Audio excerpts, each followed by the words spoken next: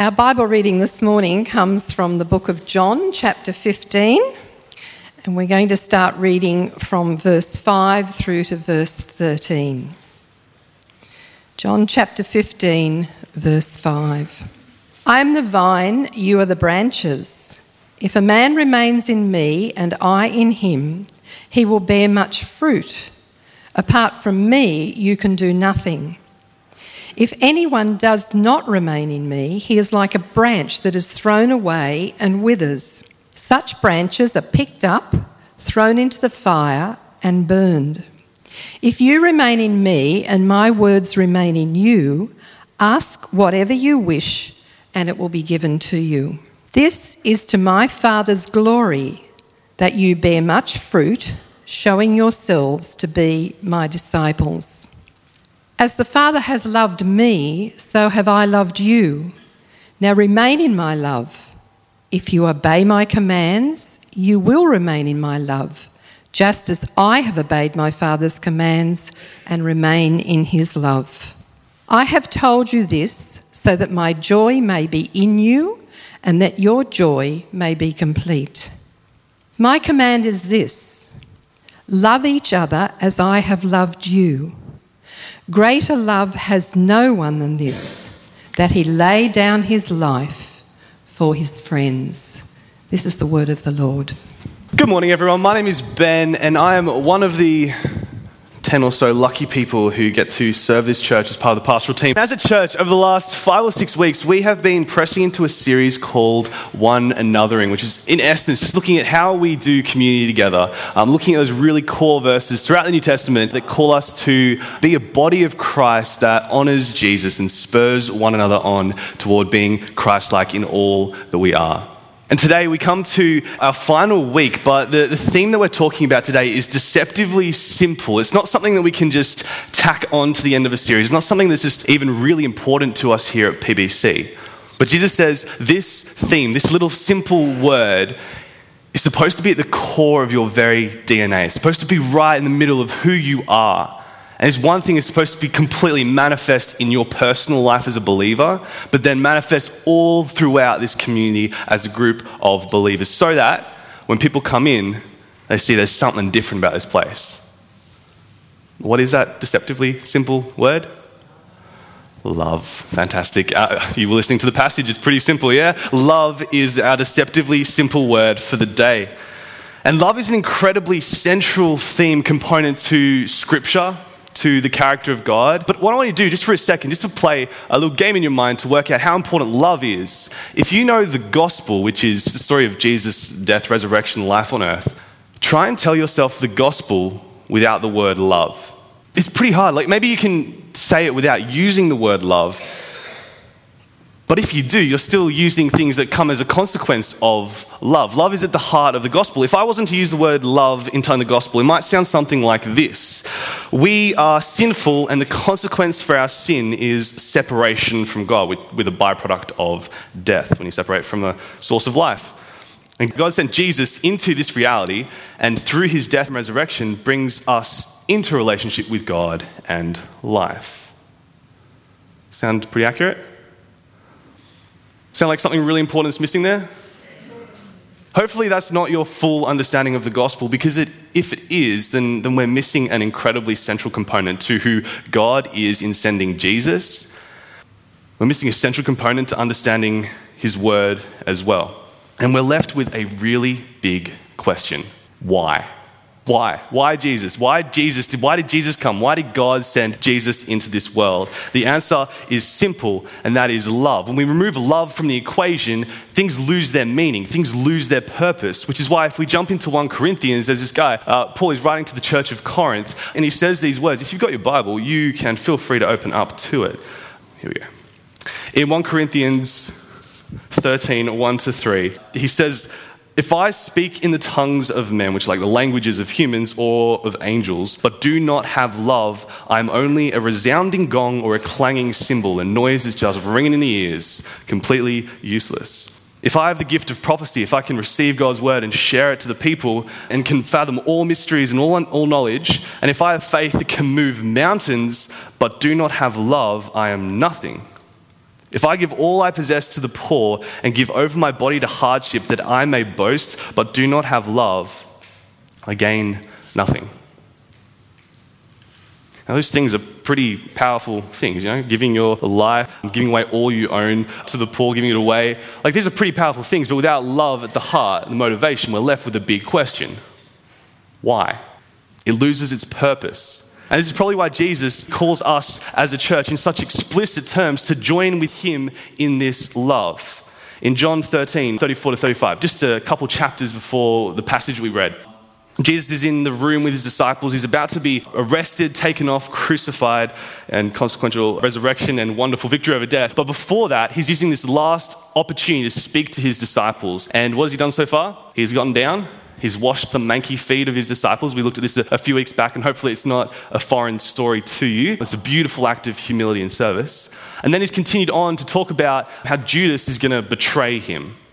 And that betrayal is set in motion as Jesus speaks. And Judas leaves to go get the soldiers, and then Jesus keeps on speaking. He says, as I die, there's going to be this strange kind of irony here that when I die, I'm actually going to be glorified as a son.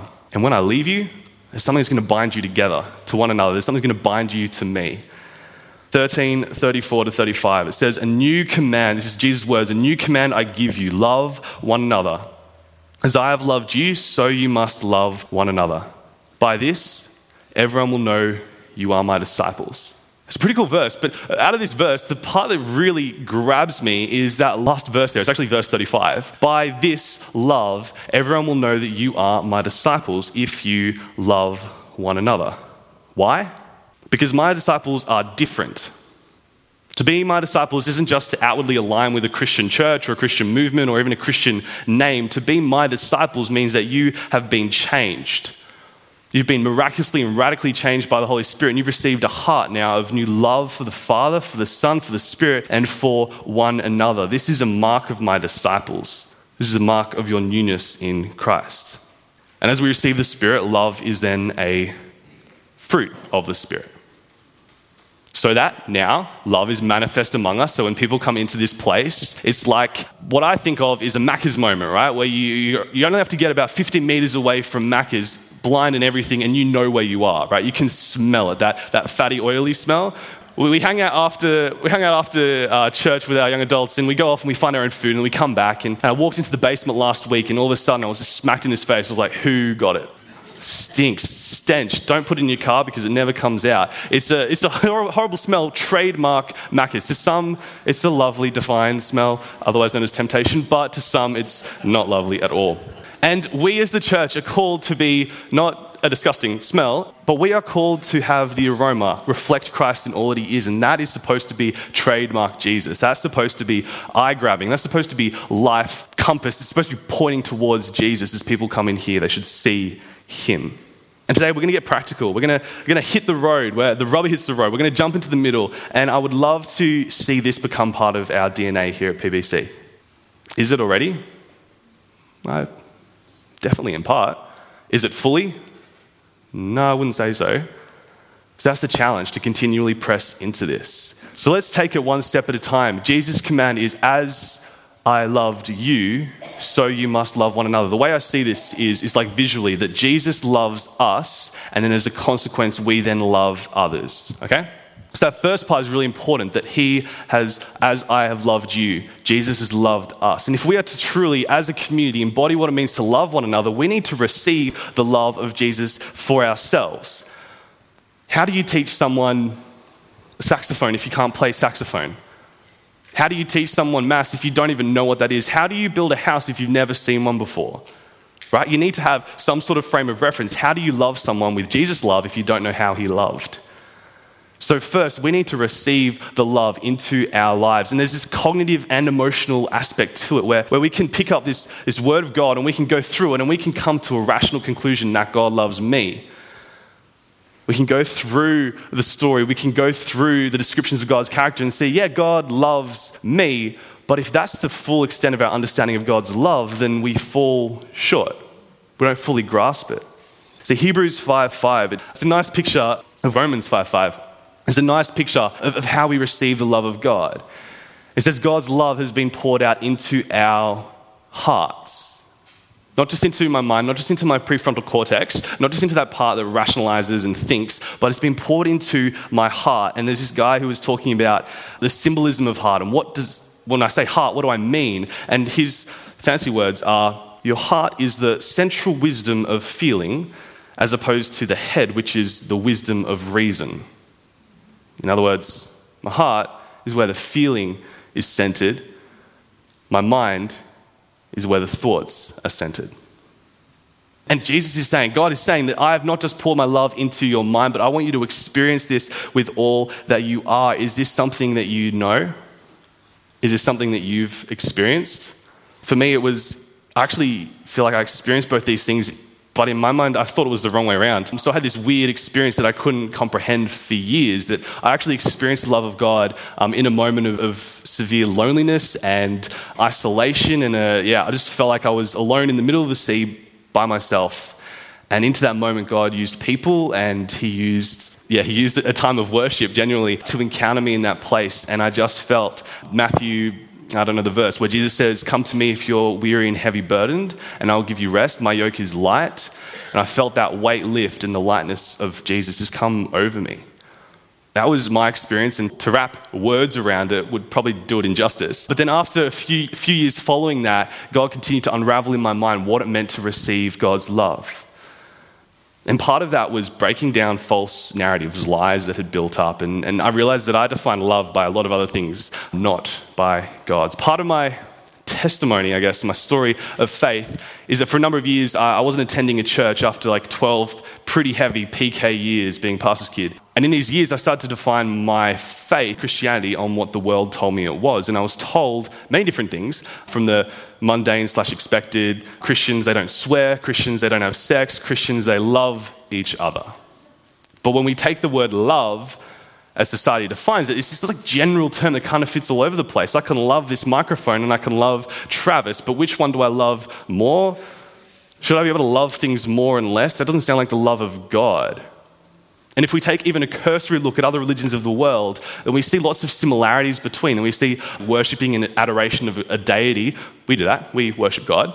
But what you won't find is love. Or not at least the love that God calls us to. Not the kind of love that actually dies to self and serves others. Not the kind of love that Jesus is talking about in that passage we read. The greater love has no other than this, to lay down one's life for one's friend. This love isn't found anywhere else. This love, you cannot find it in the supermarket. You cannot find it in your family. You can only find it in one place, from God. Granted, he does use people in this, but the source of love is God himself. And my prayer is that we receive that this morning, receive that in our lives, because if we are to truly, as a body, love one another, then we need to receive this love, both in our minds and in our emotions. What I've found is that love is contagious. I've had the joy of leading a Year 7 boys small group on Friday nights, and I know for some of you that probably isn't a joy, but for me it was a joy and has been a joy, continues to be such. And earlier this year we went out on an outing to laser tag, which is mad fun. We had a great night. And after we blasted each other up for about, 2 hours, we put down the blasters and we walked out a 200-metre trek over to Macca's after I've ditched it. Anyway, ditched it out. And on our way to Macca's, we're about 60 metres away.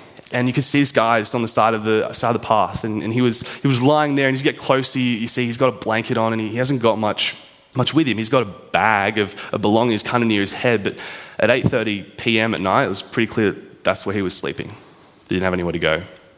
And genuine confession, I didn't take a second look. I was leading a group of 25 lads, and I was thinking, your parents are going to be here in 20 minutes. We need to make sure we get food, make sure we get there. I was totally distracted from this guy. But we got about 5-10 meters past him, and a kid comes up to me in Year 7, and he says, "Can we give him something?" And I'm thinking to myself, what are we going to give him? Like, we came to play laser tag. We don't really have anything on us. And he's like, if I go buy him a burger from Macca's, can I come back and give it to him? And I'm like, the time, it's like, we get your parents are here, want to honor them and get you out on time. Like we don't want to run too far over. And I said, yeah, okay, maybe. But then he kept on going. Can we do it? Can I do it? Can I do it? Long story short, he bought a burger, and then we went back to this guy. He gave it to him. The guy on the ground, he went about his day. We went about ours, and we went back to Macca's. But in that moment and kind of coming out of that night, I was challenged by the love that I've seen because it was genuine. Side note, learn from younger people. So beautiful. I love it. Love has no age. But in that moment, I felt the infectiousness of love. I wanted to embody it. And this is the love that Jesus is talking about. When you receive it, when you genuinely experience it, it's contagious. You can't just feel it and stay seated on the ground. It brings you up out of your seat. It brings you up out of the normalcy of being community and brings you into action. The love of God motivates us to act. Imagine if God never initiated love. John 3:16 would read very differently. It probably wouldn't read at all, let's be honest. He wouldn't love the world then, would he? And that's why out of receiving the love of God, the call on us as a community, as PBC, is then to embody Christ's love. And what does this look like? Well, hopefully the concept is simple. That we look at Christ and then we put that into practice in our lives. And there are so many answers. Look over the series that we've just been diving through together. It's wonderful practical ideas, back from serving one another to pursuing peace to being humble with one another. There's so many, and building each other up, guarding one another. Beautiful illustrations of what Christ's love looks like practically. I encourage you, if you haven't heard them, go back and listen to them. If you haven't applied them, go back and listen to them and you'll get it again. But today, I just want to give you a few simple yet, I think, important things about what it means to embody the love of Christ. I think it's about six or so. The first is to own it and be proactive. Long story short, you are Christ's ambassador. You are God's presence wherever you go. You host the Holy Spirit. You as a believer are called into this.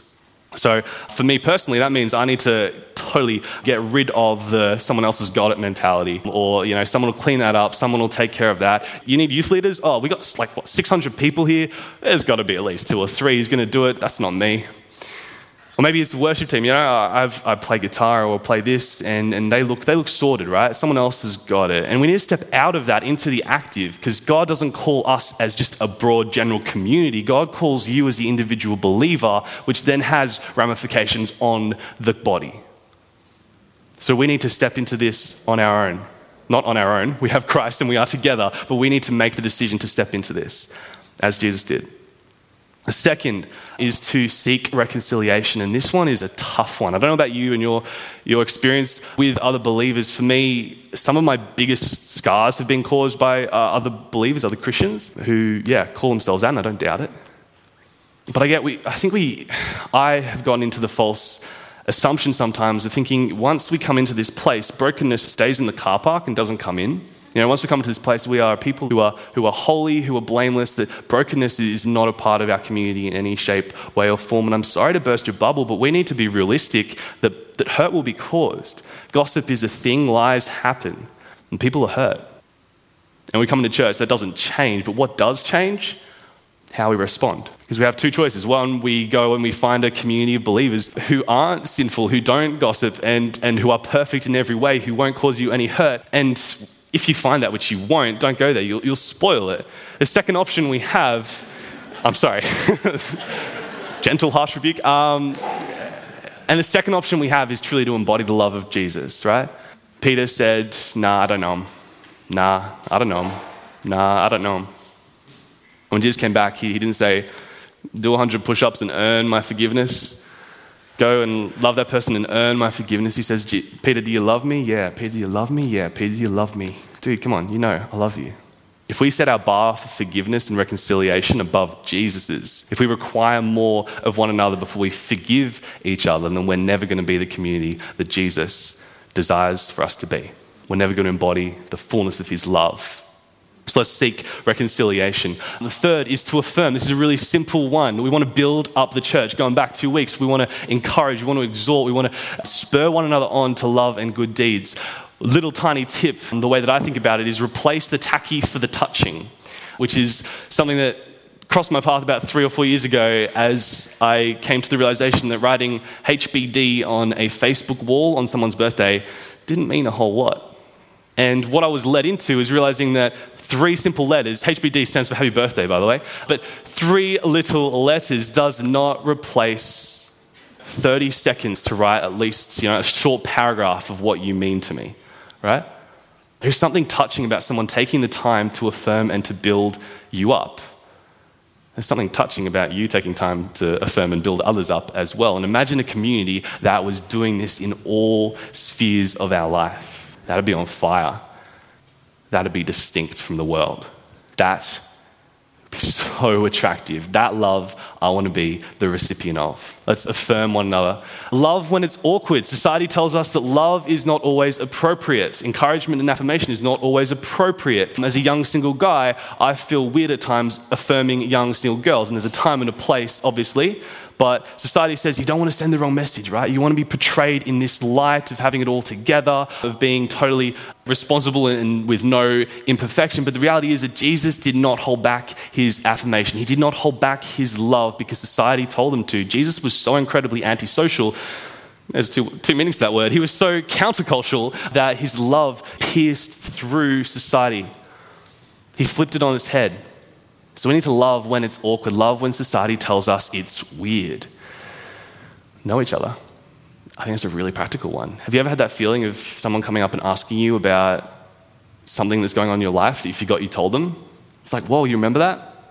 For me, someone came up to me last week and asked me how my brother was doing in Melbourne. And it was a lovely little encounter. But it wasn't just, how's your brother doing, which I've been asked many times this year. It was, I heard that your brother, he was having trouble with a project that he was working on, and I was just wondering how he's going with that. I've been praying for him as I've been driving past a landmark on my way during the week. And to me, that meant so much more. That was an expression of love that she didn't only just care for my brother, but she cared enough to know about him. It wasn't just making light conversation. She was motivated by love. Knowing someone's name also has power. How many names do you know in this room? I'm sorry. I'd struggle. I'd do this row pretty well. But other than that, I'm pretty shy of the number in this room. Knowing names, knowing life stories, so easy and powerful way to love one another. Not always easy.